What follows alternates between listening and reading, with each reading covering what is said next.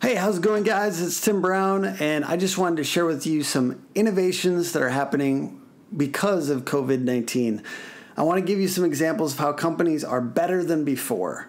Because if there's something I know about the human spirit, it's our ability to adapt, even in extremely negative situations. And the first place that innovations are popping up all over the place is the health industry, of course. In Europe, a new program called the Livy Connect launched. This program is allowing doctors to provide essential meetings with their patients who suffer from chronic illnesses. Digital healthcare in this way hasn't always been something that people were willing to turn to. So today it's become absolutely essential. And many practices within behavioral health industries are providing telehealth appointments to continue meeting with their patients.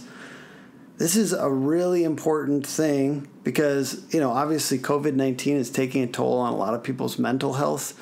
And respectfully, I think that it's really important that this has developed. So telemedicine has completely taken off, and in some cases they're allowing it across state lines, which is a big development as well. Dyson has developed a ventilator.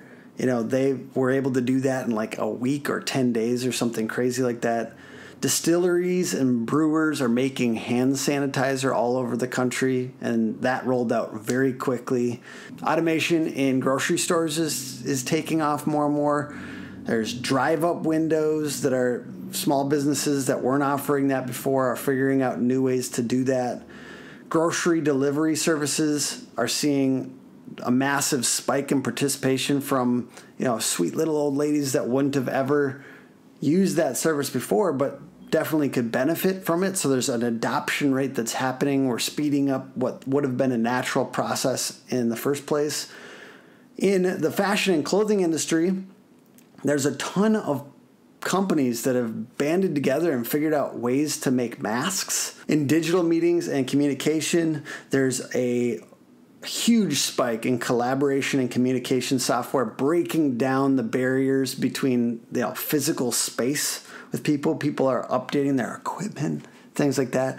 Online learning, companies and employees have sought out online learning, but like never before.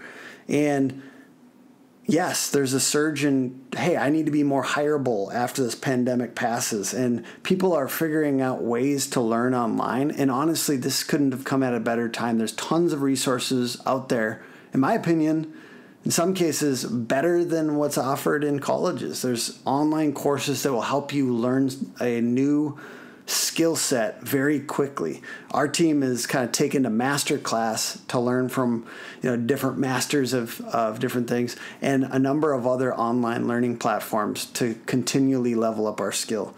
Leasing and realty, there's virtual tours are taking a giant spike. They're shorter, more direct, saving people time. VR and social media combined with refundable deposits. Other companies are giving VR and social media tours to their buyers while also offering refunds for deposits made on an online purchase. Evergrande Real Estate Group saw an increase in February by 118%.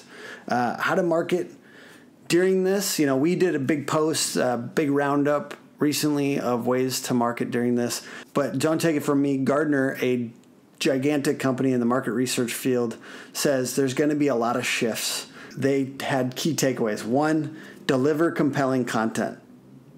We just did a gigantic guide that we spent a lot of time on, did a bunch of illustration for, but you need to find new ways to get in front of people. There's people online more than ever before.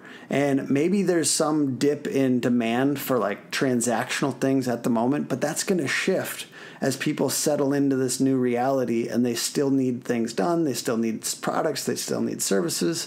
And there's an element where you can be the one to provide them compelling content while they're relaxing. Netflix runs out.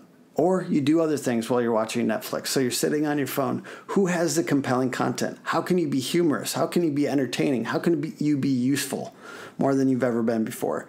They also say optimize your marketing budget. So there's going to be shifts, right? There's people spending hundreds of thousands, if not millions of dollars on events and event marketing and in-person things, in-person meetups, things like that. So that's obviously going to shift. Where is it going to go?